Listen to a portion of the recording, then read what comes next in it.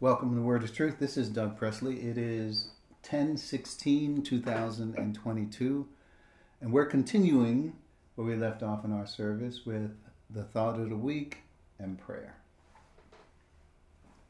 Okay, thought of the week. For this reason, I kneel before the Father. Taken from Ephesians chapter 3, verse 14. One point to make here is about Paul's attitude before the Father in prayer. Even though he has a ranking position in the church, notice he kneeled before the Father. Kneeling is not just posture. It is an attitude of humility. It is an attitude which gives open recognition and respect for our eternal God and Father. It says we are creatures from His hand, and we have an abiding appreciation and administration of His majesty. It further says that we are willing. It further says we willingly submit in total humility to this one who is all-wise and powerful. Kneeling speaks more of our humility than it does posture. It says we know His plan and willfully present ourselves as before Him and His wisdom to use us as He sees fit. It is to abandon our agenda and place ourselves in the loving hands of the Father. Willing and ready to act according to His will. We are not to give ourselves to anyone or anything like this in the world. We are not to bow to earthly rulers or angels, because this type of worship and surrender belongs only to the Father. We are free to have this attitude anytime we approach God, whether kneeling or sitting, whether walking or driving in the car. We can approach the Father with the reverence and honor He deserves. All right point, so we can understand the humility He has. And we shall also have the same attitude when we ask the Father of such blessings and such things that we deserve. Kneeling gives us the opportunity to respect God, knowing that whether, as the scripture says, whether we are sitting or driving in a car, we can ask Him anytime. We shouldn't have to wait till a certain way that we should ask God for our help. The Father knows our needs before we would ask. So kneeling is show us a respect of humility and give us to be humble before our majesty within heaven. So I like this thought of the week about kneeling. And we know that Christ also prayed many times to the Father. So we should be like Him in all ways, and kneeling in prayer give us the opportunity to know that we have one we can ask anytime we need. So He can give us the opportunity to talk to Him and be suggested only to Him. This is for I get out of the thought of the week. So we have to have this turn over to Dwight. He give us the answer in prayer. Thank you very much, Dave. So yes, the Father knows exactly what we need before we even ask Him, before the words come out of our mouth. He knows what we're thinking. But even still, let us come before Him with any special prayers that we have on our mind. So does anybody have a special request? We'll certainly praise Him for Madison, and anybody who is sick among us in the church as well, local and worldwide. Any specific requests? Yes. This is for Mike. Mike, who is over in Word of Truth Christian Church. He was sick. Has been sick for a bit. Praying for his health and healing, as well as the Word of Truth Church as well. Okay. Anyone else?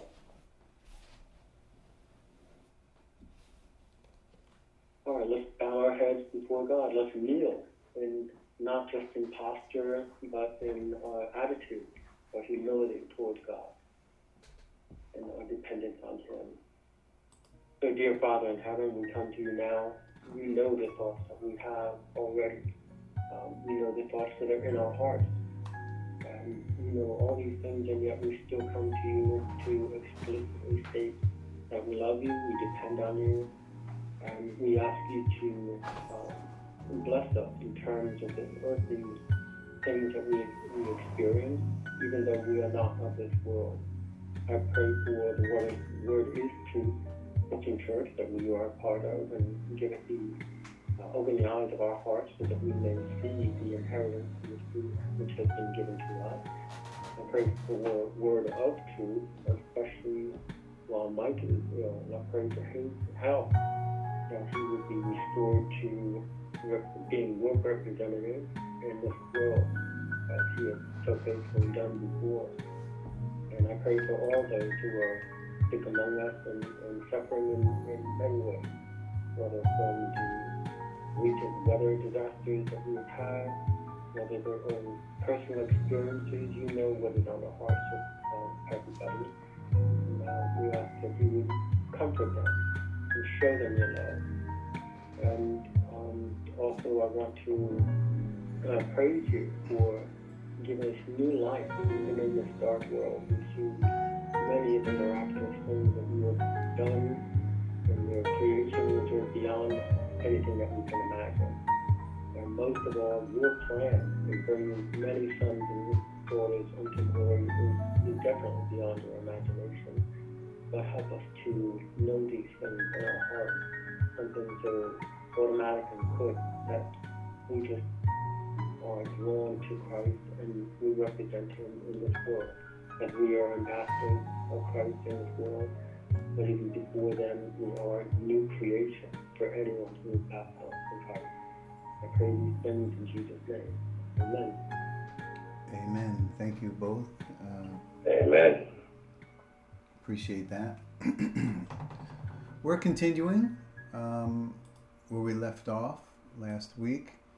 We're in John chapter 17 and verse 26, which is the last chapter, or verse.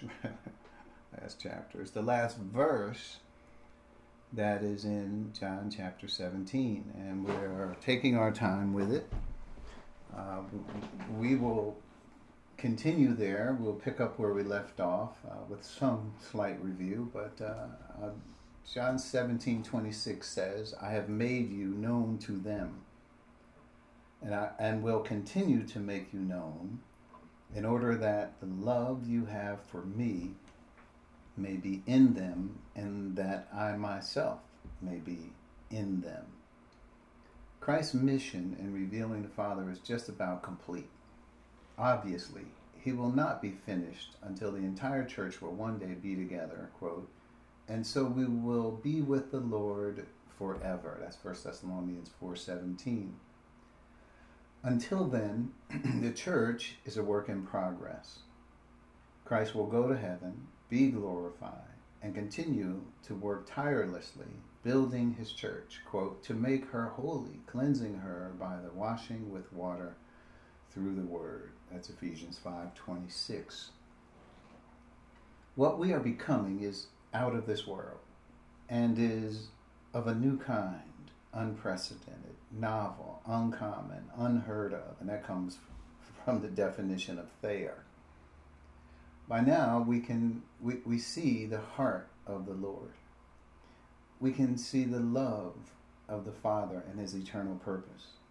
We see the glory that will result in the Father's plan being accomplished in Christ and the new creation.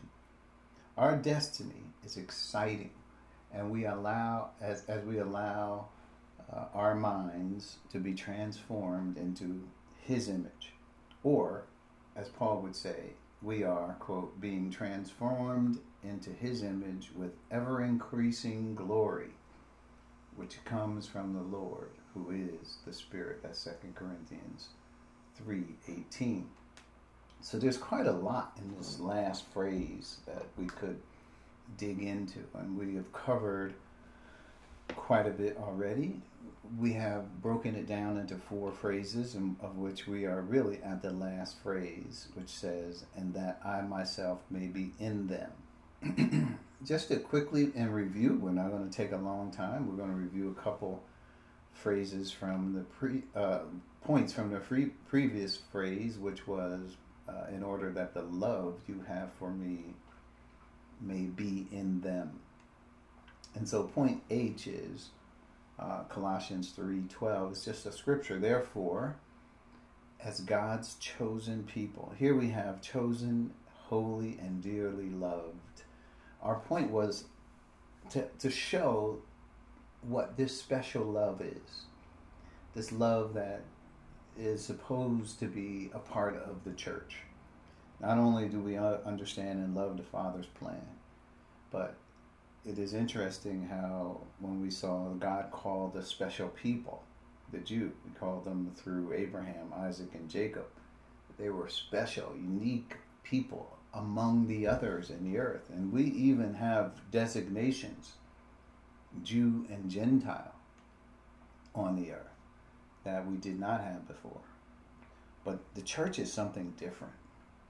The church uses the material, we could say the building material of Jews and Gentiles to create one new man. It is not a racial distinction. It is all focused on all of us, wherever we come from, whatever our backgrounds. The focus is now the Father's eternal purpose that he has for the church. So when we talk about God's chosen people, holy and dearly loved, we are speaking about that special calling. Clothe yourselves. What should be on the outside of you? With compassion, kindness, humility, gentleness, and patience. And we need all of that. We don't need just some of it, we need all of it as we not only sojourn in this world and we rub shoulders with other believers as well. Point I. Our response to this trust, Ephesians 1:5, is the same as our Lord's. Quote, "And being found in appearance as a man, he humbled himself by becoming obedient to death, even death on a cross." Philippians 2:8. So we are seeing that attitude of humility, submission, recognition that his life is not his own. We see that in Christ. And that is the same attitude we are to reflect in this world. How do we navigate when we think about the things that God has given us? How do we respond to that? Like, what should we do? And I know this is not in our notes, but here's what, when we look at Ephesians chapter 3 at the end, Paul says some dynamic things about how, and to know this love that surpasses knowledge, that we may be filled to the measure of all the fullness of God. And then he says, now to him who is able to do immeasurably more than all we could ask or imagine, according to the power that is at work within us. To him be glory in the church and in Christ Jesus throughout all generations, forever and ever. Amen. So, but in chapter 4, remember this is a letter, he continues. And if we say, well, okay, all these grandiose things about us, what should be our response? How should we behave as those who have such a calling? So verse 4:1 and 2, as prisoners for the Lord, then, I urge you to live a life worthy of the calling you have received. Be completely humble and gentle. Be patient, bearing with one another in love. Make every effort to keep the unity of the Spirit through the bond of peace. And then he goes on and talks about all the things that make us one, right? The things that we have in common. And he doesn't talk about, well, you were born over there and I was born over here. You were this, a Gentile, and I'm a Jew. None of those things are mentioned. Be completely humble and gentle. So this is our demeanor, right, as believers in this world. It's a professional attitude. When I say professional, it's like when someone's serving you, they have an agenda that they will provide good customer service to you. You could say whatever you want. You're the one with the problem, right? Let's say you call because you got a problem and the person on the other end is trying to help. And so they're answering your questions, but they're maintaining a professional attitude. Why? Because they recognize that there is a whole nother thing, a dynamic going on, right? They got a boss, they got all these supervisors, they're getting the job and all that.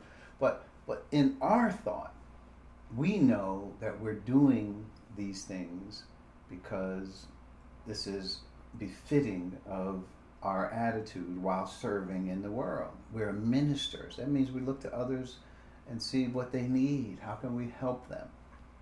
So that attitude of humility, that attitude of submission to the Father's will be seen in our patience with others and how we manage and deal with others, not only other fellow believers, but unbelievers as well.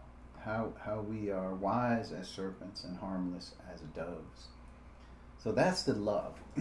Love generates all those things. How we ought to look on the outside, clothe yourselves. And so point I is our response to this trust, Ephesians 1:5. Right, is the same as our Lord's, and being found in appearance as a man, he humbled himself by becoming obedient to death, even death on the cross. So our attitude should be like his. So we dealt with love. I can't go over the whole thing again because it just, it's going to have to suffice that we did not cover all of the thoughts that are there, and that's good because it is not to say that whatever I write isn't the last word on something. It is not. It is not. The thought is not that we have laid down the last word, but that as we interact with each other, God continues to show us the richness of what he has given us by the thoughts that are that come to the top, as well as through our interactions. So we're going to deal with this last phrase, which is point number 4, and that I myself may be in them. So all of this is sort of a purpose clause in order that the love you have for me may be in them. And this is why he's making us known. He says, I have made you known to them and will continue to make you known in order that the love you have for me may be in them. And and that I myself may be in them.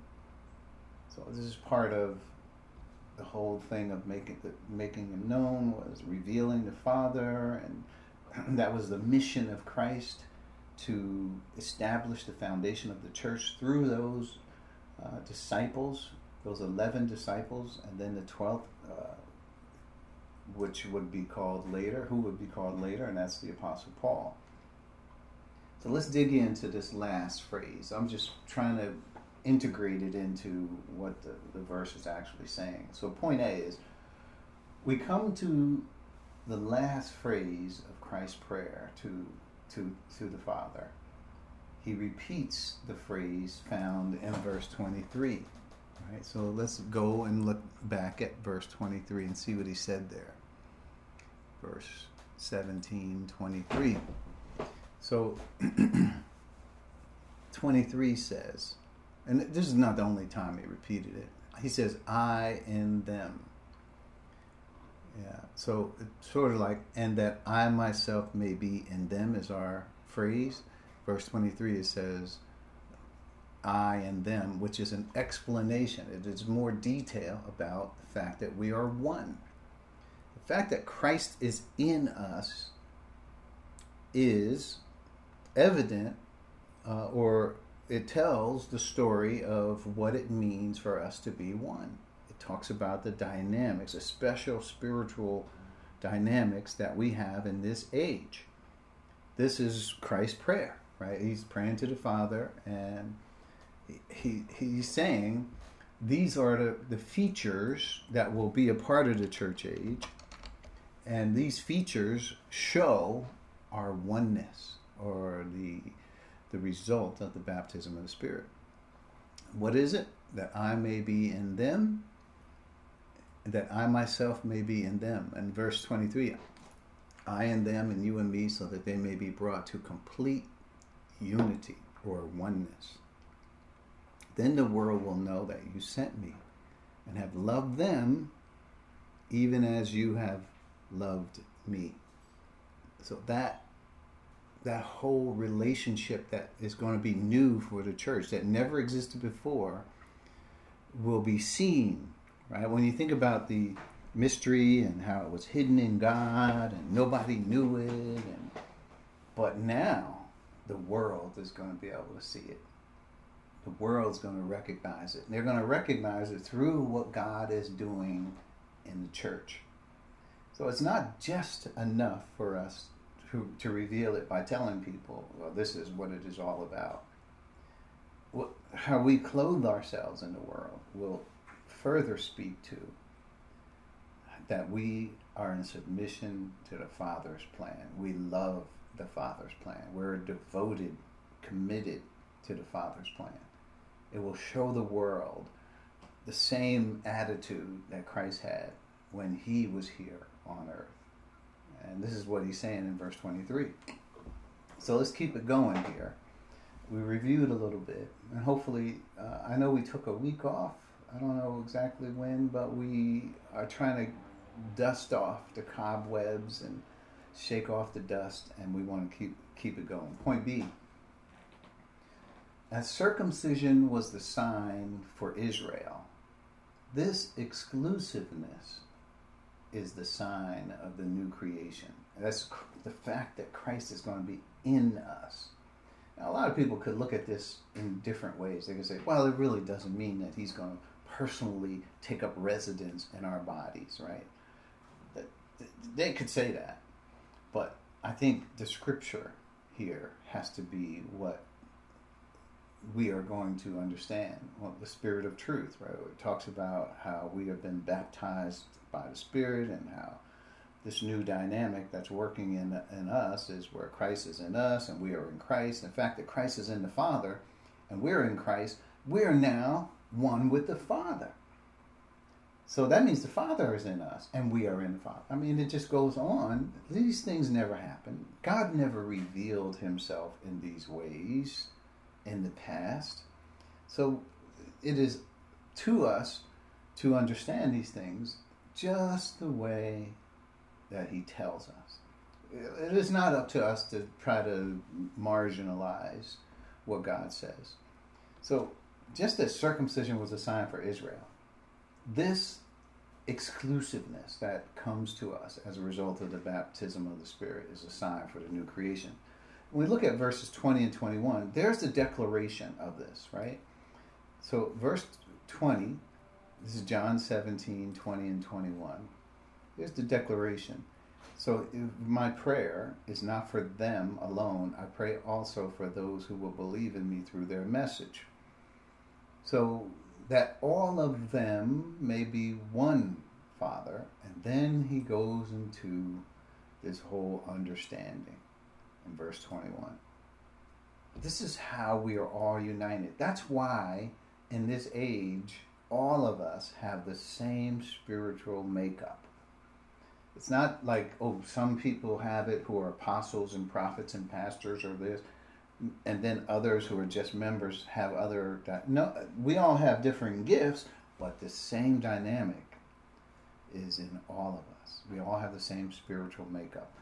And there you have it, that all of them may be one. So when he's saying this earlier, he's talking about the 11 who are the foundation, and then even those who are a part of the building, if we're continuing with that analogy, even those who are part of the building have the same makeup as those who were in the foundation. This is the cornerstone. This is part of, when I say Israel, circumcision was the sign for Israel. Man, that was it, right? If you weren't circumcised and you were in Israel, if you didn't go through that rite, that ritual, then that is the entrance, you could say, to the new creation. It was important for them to be circumcised. And when you look at Paul boasting on his resume in Philippians 3, the first thing he brings out was circumcised on the 8th day, or from the tribe of Benjamin. So he's saying, I went through the process. I'm a genuine article here. I have it all.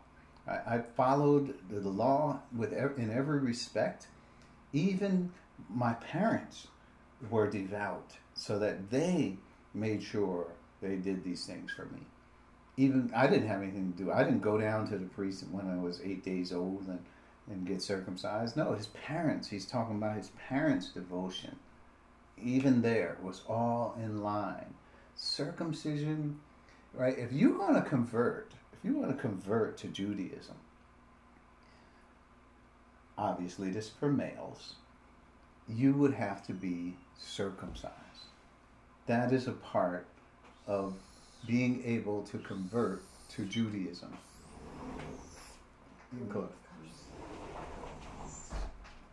And if you were part of who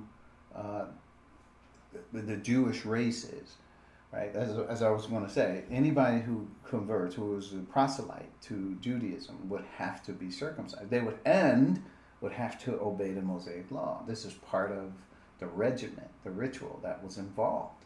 And that, for somebody who is an adult, it may not be easy, but people did it because they did see themselves as wanting to be a part of Israel. And that's what happened. The sign of the covenant is circumcision. Even Moses had to circumcise his son. God says, you better do it. And Moses had to do it. He didn't want to do it, but he had to do it anyhow. So this is important.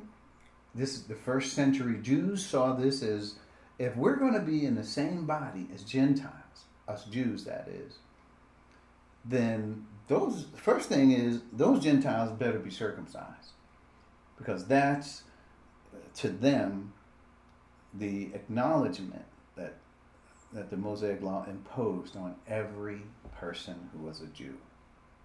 And what did you see in Galatians? We could just say almost a whole book was devoted to the Jews trying to impose circumcision on the Gentiles who believed. And this is an issue. And this was the issue at the Jerusalem Council when they all came together to discuss the matter. Obviously, circumcision did not prevail because we're not under the law. But in the minds of many in the first century, it just gives you an indication, a picture into what was going on at the time. So just know that circumcision was key.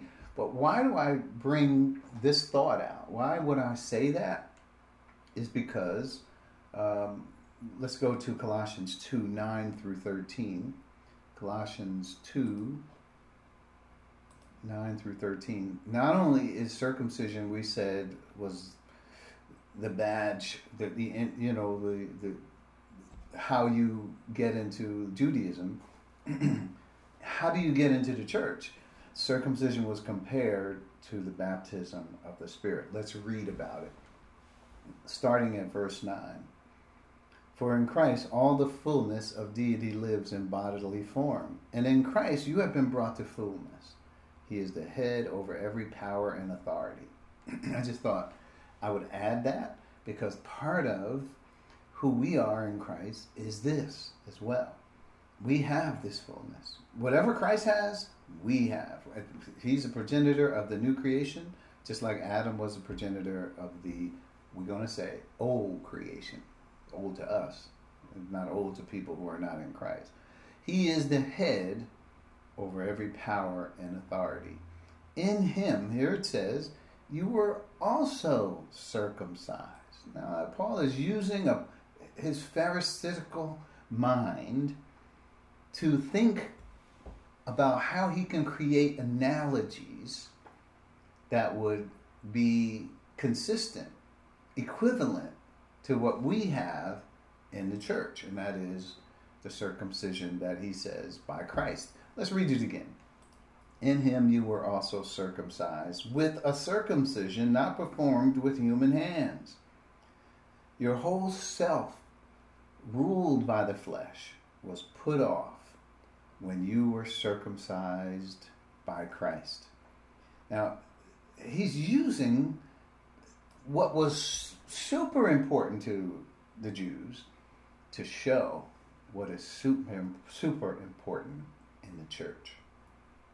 The baptism of the Spirit is what he's talking about here. How do we know? Verse 12. It's simple questions. Having been buried with him in baptism, in which you were also raised with him through your faith in the working of God, who raised him from the dead.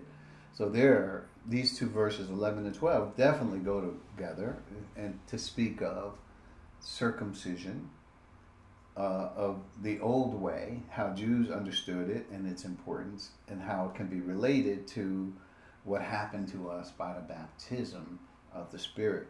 Even the putting away of the flesh. Well, what was physical circumcision? The cutting away the foreskin, right? The flesh. Well, and this, it is, the flesh is the old sin nature. We weren't just cut out of the old sin nature. We were cut out of Adam.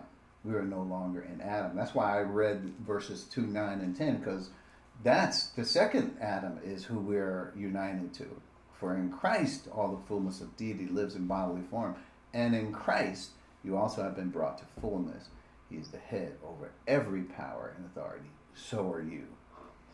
So that is to say, we put off Adam in order to be united with the person of Christ. That's who we are now. So that's a point to make, and I'm hoping we're going down to verse 13. When you were dead in your sins, and notice the uncircumcision of your flesh, God made you alive with Christ and forgave us all our sins. What do you mean forgave us all our sins? When we receive propitiation or satisfaction for the judgment of our sins when Christ died on the cross, right? And God the Father was satisfied with the work of Christ in our behalf. What do you mean he forgave us all of our sins? What is that? That has to do with reconciliation. Forgave us all our sins means we are now reconciled to God. That's what that means. The moment we believe in Christ, it brings reconciliation to the Father. All right, let's keep going. Point C, Colossians 1:27. Here's a verse.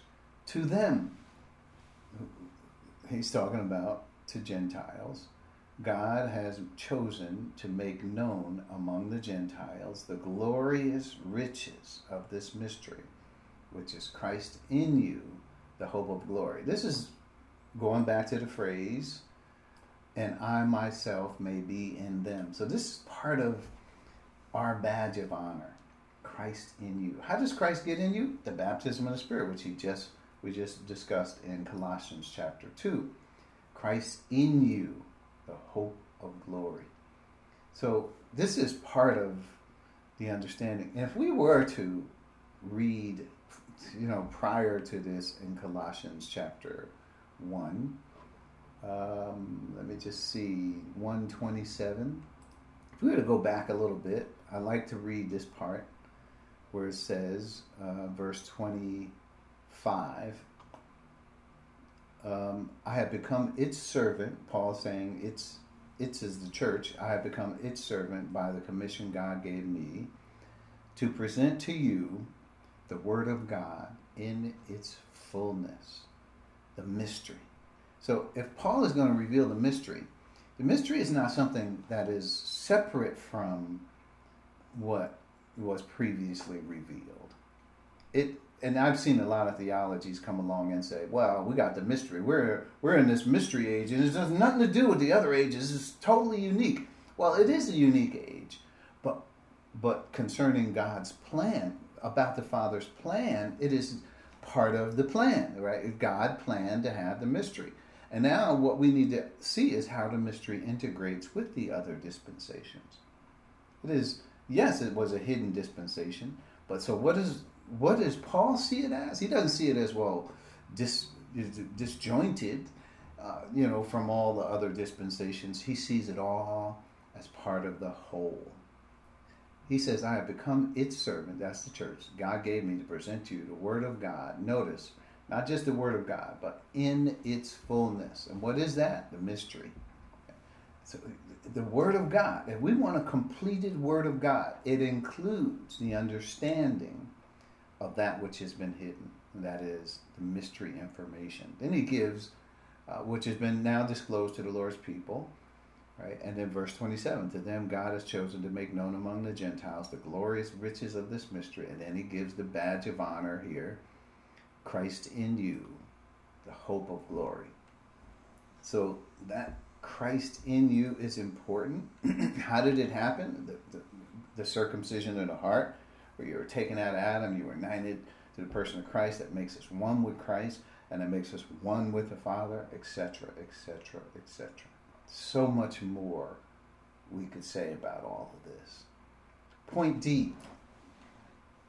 Point D. This verse brings back the spiritual dynamics of the coming age. Right now, here we're back in where the disciples were, standing there listening to Christ pray this prayer to the Father. So it brings us back to where Christ was laying this information out about the coming age. And what age is that? Pentecost. Right? And where this unique relationship with Christ also brings us to the relationship with the Father. And we kind of already covered verse 21. We emphasize the fact that by the oneness we have with Christ also brings us into oneness with the Father. And what does that mean? How does Christ define that oneness? Well, it means you are in me and I am in you. In the same way that they are in, that I am in you and the Father is in me. I said that wrong, I think. It's a little confusing, right? You just got to stop sometimes and make sure you're saying it right. Because if you say it right, you could, even though you're thinking it right, you want to also say it right. So that all of them may be one. And this is not just for the disciples, but it's for us who believe in through their message. That all of them may be one Father, just as you are in me and I am in you. So he's given us an example of what it means that we are all one. It's the same kind of one that Jesus had with the Father. It's the same kind of one where Philip asked the question, show us the Father, and then we'll be satisfied if you just show us the Father. And he says, Philip, haven't I been with you this long? Anybody who has seen me has seen the Father. How can you say, show us the Father? The Father is living in me, and so forth and so on. So there it is. Just as you are in me and I am in you, may they also be in us, that the world may believe that you sent me. So that's what's important in this, when we look at point D, is to recognize that this dynamic, this spiritual makeup, we could say, is what is characteristic of the church. If you want to know what identifies the church, now, it's unfortunate, I know. I'm pointing these things out to say, look, one, these are what makes us who we are. And two, we ought to be talking about these things because they're important. Just like Paul says, hey, let me tell you, first thing first, I was circumcised on the 8th day. Yeah, I'm a true Jew, that's what he's saying. But if you're in the church and you don't even know about these things, and you're not talking about these things, you ought to be. This is what makes us unique. This is the Father's plan to do this in the first place. So it is important to us. I'm not saying if you don't know it, you're not part of Christ, or if you don't know it, or you don't talk about it, you're not part. I'm not saying that. I'm saying it ought to be top of mind for you, because this is what makes us unique. This is what distinguishes us from all other humanity on earth. Right? It takes us out of Adam. All of these things go together. But what started it all was Christ laying the foundation of what would happen at Pentecost when the Spirit came. And that's how we ought to begin to see this. Point E. No doubt that Christ was looking past the cross to Pentecost. When I say past the cross, I think about this from this standpoint, that this whole discourse, it is not to say that Christ doesn't know about the cross, or that he doesn't think about that the cross is looming before him. He does. But he has a job to do. He's preparing the disciples for Pentecost. Pentecost is past the cross. So you would think if this dreaded thing that is going to happen to you, which is you receiving the imputation of the sins. And we know that just in chapter 18, Christ goes into the Garden of Gethsemane, and he leaves some of the disciples, and he takes Peter, James, and John. He says, I want you to pray with me. I need you right now. I'm getting ready to go and understand the enormity that this hour has come, where I'm going to have to drink the cup that the Father has for me. And then he goes a little further by himself, and he prays, Father, if it is possible, take this cup from me. Remove this from me. Nevertheless, not as I will, but as you will. He's struggling with his humanity and with, the whole idea of what was ahead of him, to be the sin bearer, as John the Baptist would say. Look, the Lamb of God who takes away the sin of the world. So he had this whole weight on his shoulders. And you would think in this discourse, in his prayer to the Father, that, hey, maybe that would be top of mind for him, but it wasn't.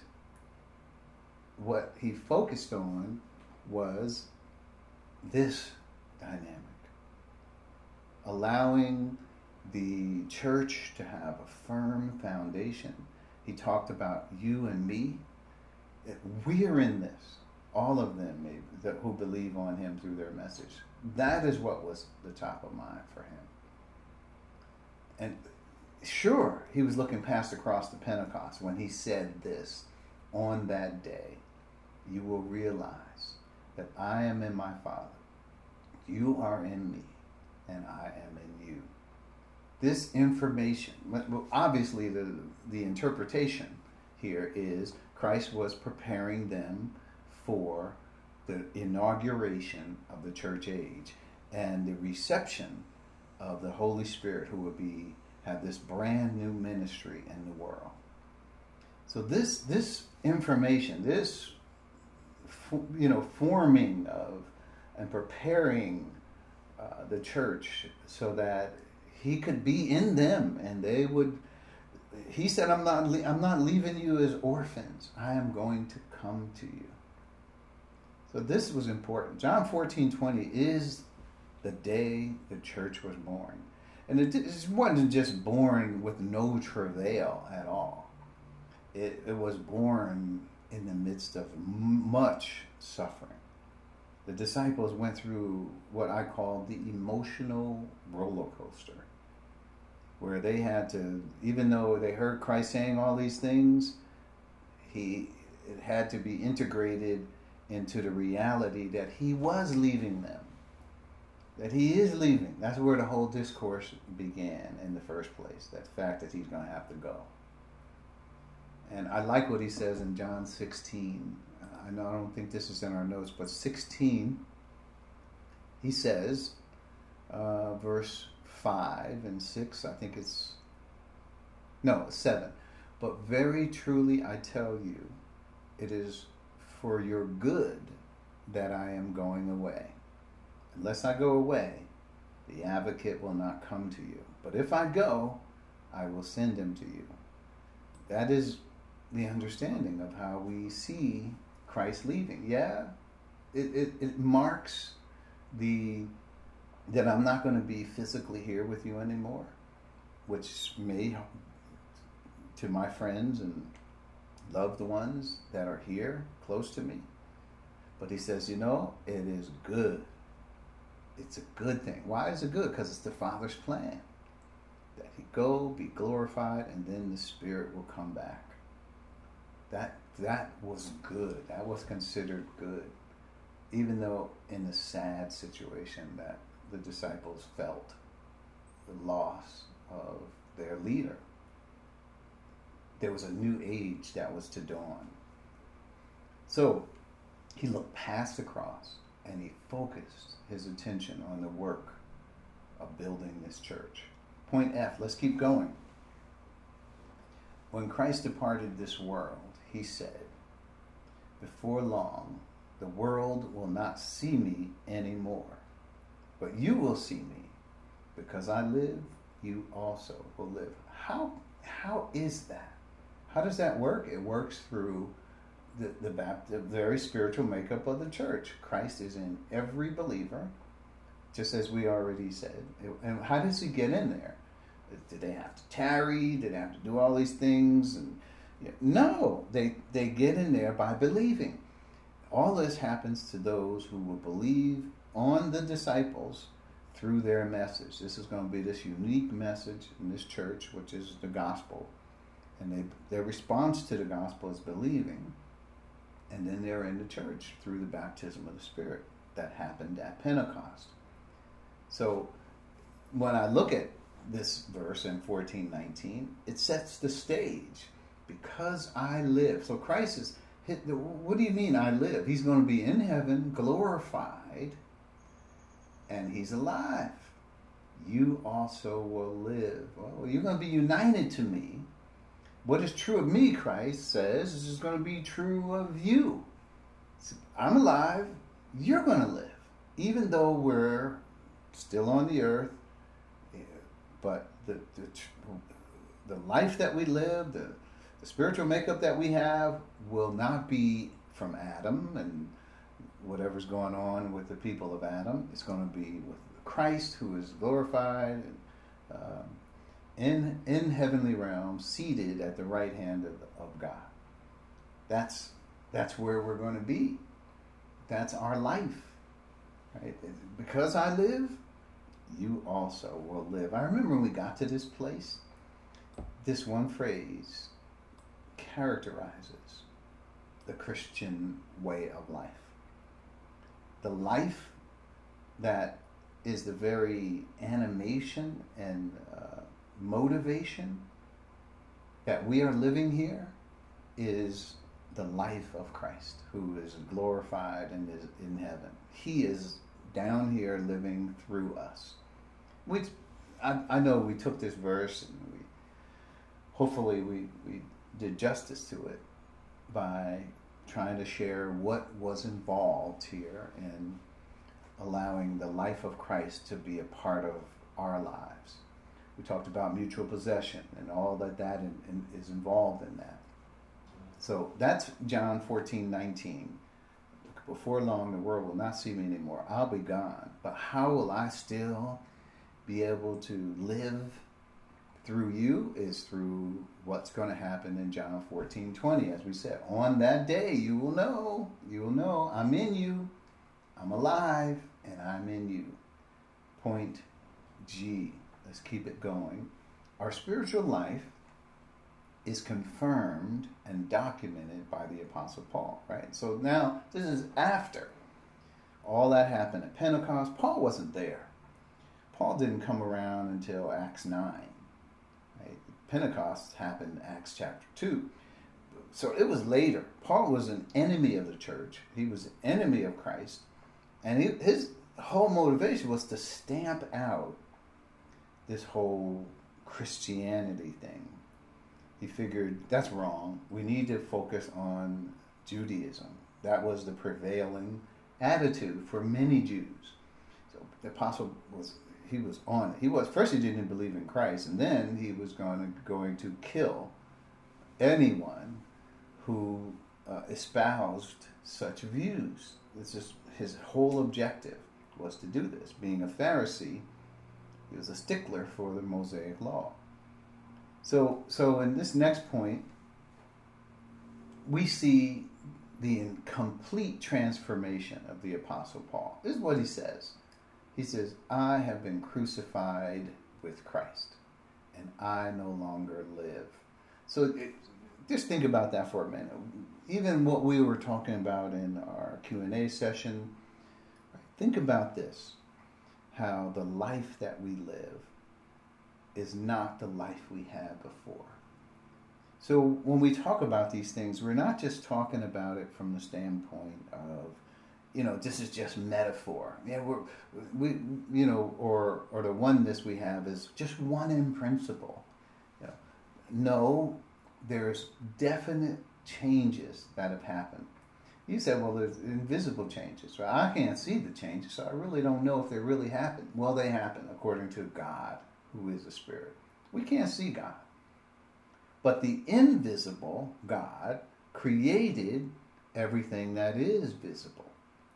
So don't think of what is real is what we can see invisible, because obviously, as I said, God, who was invisible, created all things that are visible.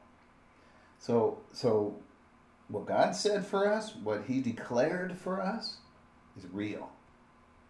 And Paul is recognizing that this did happen for him.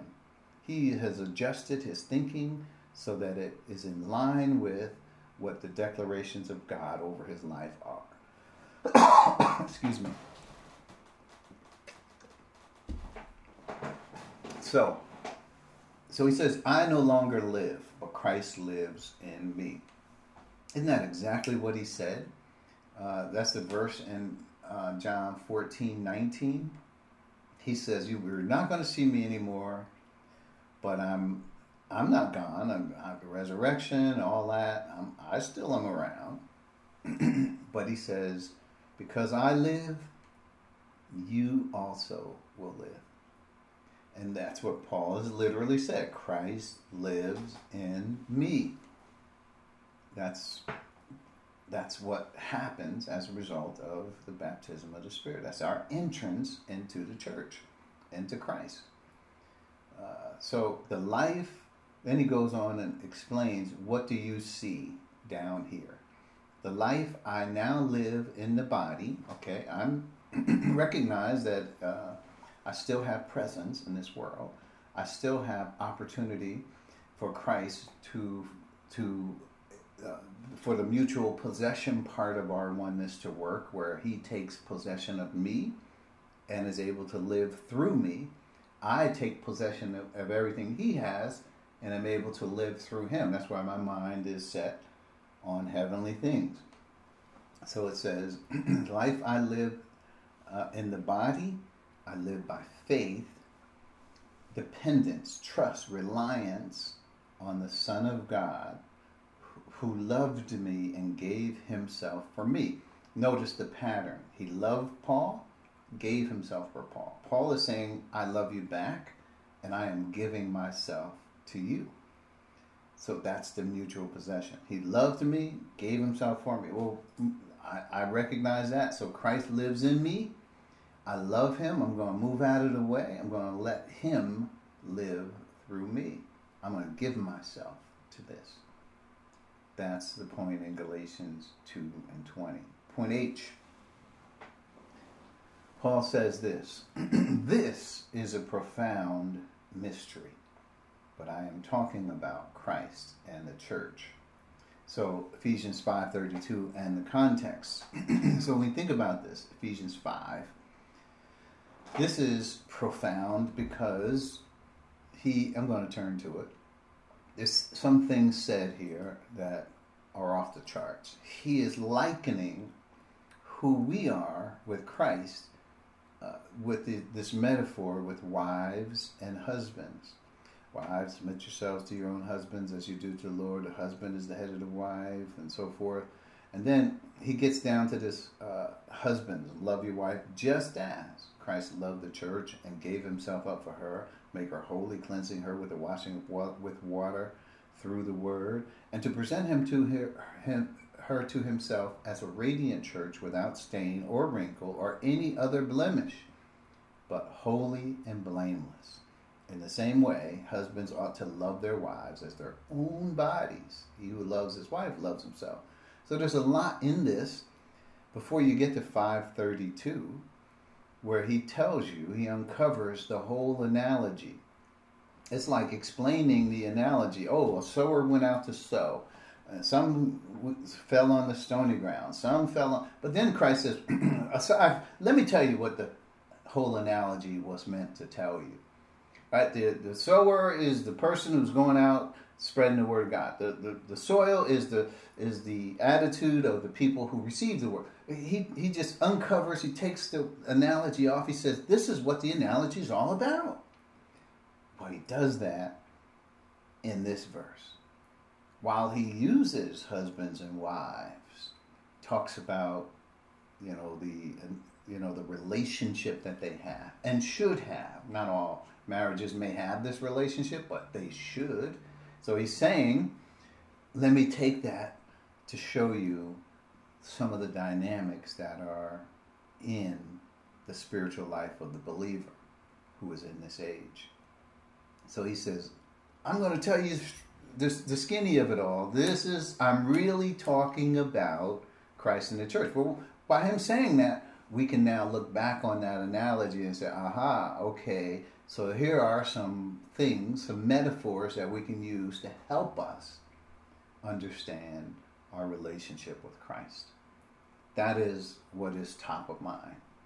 Oh, well, what about that whole analogy? Well, however, each one of you must also love his wife as he loves himself. But that's not the subject, and the wife must respect her husband. This is not the subject. I just use that as a vehicle to get you to understand something that eye has not seen, ear has not heard, neither has it entered into the heart of mine. It's what Christ has done in the church. So that's what's important about that. That's why when you look at these things and you try to understand this analogy, that gives us insight into what God has shown us in the church. Point I, this is our last point here. And we have investigated Christ's prayer to the Father for the church. That's what we have been doing in the whole of John 17. And next week, we will go to review some of this. So we won't be able to touch on all the points and highlights, but I will point out some. I hope you have your own highlights and points that you have noted about John 17. Just the 16 and 15 and 14 that we have covered. Same deal. We're going to cover the highlights as well. But let's discuss my prayer for you. What do I want you to get out of all of this? Not only are we coming to the end of John 17, but we're coming to the end of the series of verses and chapters that we wanted to cover. We will not be going from 18 and finishing the chapter. We wanted to just focus on these 4 chapters. So we're coming to an end of that. We're coming to the end of the last verse in John 17. So what is my thought, my prayer for you? It is bundled up in this Greek word, sunesis. And if you understand, not that we never talked about this before, we have, especially when we covered Ephesians chapter 3. So it is, I just want you to get two definitions from Strong and Thayer. A mental putting together. This is what my prayer is for you who are listening to this, that you are able to have sunesis, which is a mental putting together, a running together, a flowing together with knowledge and understanding. So how do you put all of this together? How do you make sense of it? How does it stand on both feet and walk? How does it work? How can you do it? Well, you've got to do some of this putting it all together, because you got a lot of pieces here. The mystery is the piece that puts it all together. So a couple verses to illustrate that, and we'll close. First is Ephesians 3, 2 through 4. And we'll identify where that word is, sunesis, in where we cover as well. Ephesians 3, 2. Surely you have heard about the administration of God's grace that was given to me for you. That is the mystery made known to me by revelation, as I've already written briefly.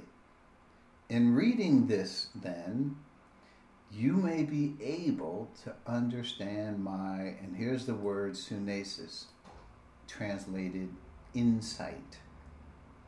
His insight into the mystery of Christ. So in reading this then, so this is what he has already written about the mystery that God has showed him by means of revelation, and Paul has already written about it. So he's saying you'll be able to understand my insight, my mental putting together of all of how this works, right? A running together, flowing together with knowledge and understanding. So what is that which for ages was not made known to the people in other generations, as it has now been revealed by the Spirit to God's holy apostles and prophets. So the understanding of the mystery is just not, so that happened, okay. No, the mystery is you got to understand how to put together so that you understand the Father's eternal purpose. We got a lot of revelation from God. This is the fullness of that, which is the completion of all of that. You need to know how to put all this together. How else is this word used? Luke 2:47. Luke 2:47 says, this is about Christ as a 12-year-old. He says, everyone who heard him was amazed at his understanding and his answers. So his understanding, the word understanding here is that word sunesis. So how is it that a 12-year-old has a grasp of things such that these people are amazed? These are not just, people sitting around, but these are teachers, people who were in the temple because they devoted their lives to the temple. So after 3 days, they found him in the temple court, sitting among the teachers, listening to them and asking them questions. So by him asking them questions, the questions that this 12-year-old boy was asking, they were amazed at how Christ was able to not only understand, but put it all together. Make the applications to how these things work. And so the word is used there. But also, let's keep going. Colossians 2:2 is another place the word is used. I'll just read that. It says, my goal is that they may be encouraged in heart, united in love, so that they may have the full riches of complete, and here's the word, it's translated understanding. Full riches of complete insight, understanding. Means you were being able to put it all together. Can you do it? It's a mental quest. Because by understanding these things, you're not going to sprout wings and fly. You're not going to be what later the earth and all creation is waiting for the sons of God to appear. You're not going to be in all of the glory that comes as you are resurrected with a body that is just like his. But all of this speaks to your mental ascent of understanding and insight, being able to grapple with all of these details that we call the deep things of God.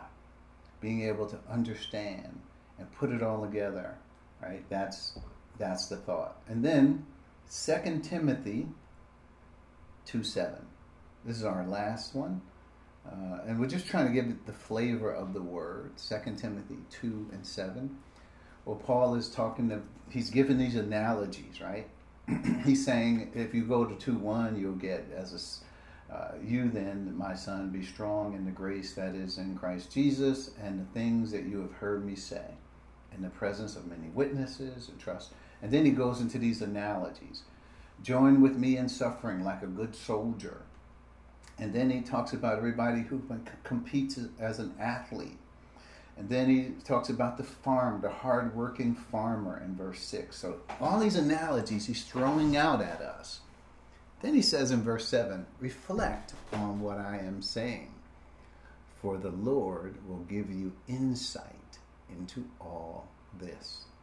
There's our word, sunesis, translated insight. So God expects that you lean forward. As these analogies, these metaphors are given us, all that we read about Christ and the church and him being in us and us in him and all these things that are said to help us understand, we gotta be able to put it together. The Lord, God the Holy Spirit, will give us insight into all of this as we continue to focus our attention. But I will tell you, it does require that you lean forward, that you focus your attention. Without it, without that focus, without it coming to the table with humility and willingness to set aside your ways, your thinking, your life, all the things we discussed, you got to be able to put it together. You have to be able to focus enough in this life to be able to say with the apostle that we understand. Surely you have heard about the administration of God's grace which was given to me for you. As I have written briefly about, and that now you should have this insight. You should be able to put it all together. And that's what we have done. That's what we are focused on here. That's whether we have done it or not, that's one thing. But that is our focus, being able to see this just as he sees it. We're going to have to stop. We've come to an end of John 17, but we will continue this journey as well. We're going to continue our focus. But next week, we're going to review John chapter 17. If you stay with me, then that's where we'll be. And then we'll focus on where this journey continues to take us next. Let's bow our heads as we close. Thank you, Father. We are so grateful that as we have understood, we are the recipients of this matchless grace, that this started before time began. And it ends with you realizing your eternal purpose for all things. So, Father, as you have let us know that it is not just information, but it is information that is about us and the new creation in Christ. We thank you for the privilege, honor of what this call brings us. We thank you for Christ, who without him, none of this would be possible. We pray for all those who are out there who do not know Christ as their Lord and Savior. But we're also praying for those who are in the church that are not focusing their attention on what your eternal purpose is. They're stuck in the mud of Israel, but Father, we pray that they will come to know the fullness of the revelation that you have given us in Christ. And they will take their place in the battle in this world. So Father, thank you for those who have listened, those who have been a part of this journey, our investigation, our thinking in this. We pray that we will continue to focus wherever we go in the Word, that you will show us your wisdom and your glory. It's in Christ's name. Amen. Amen. Amen. Amen.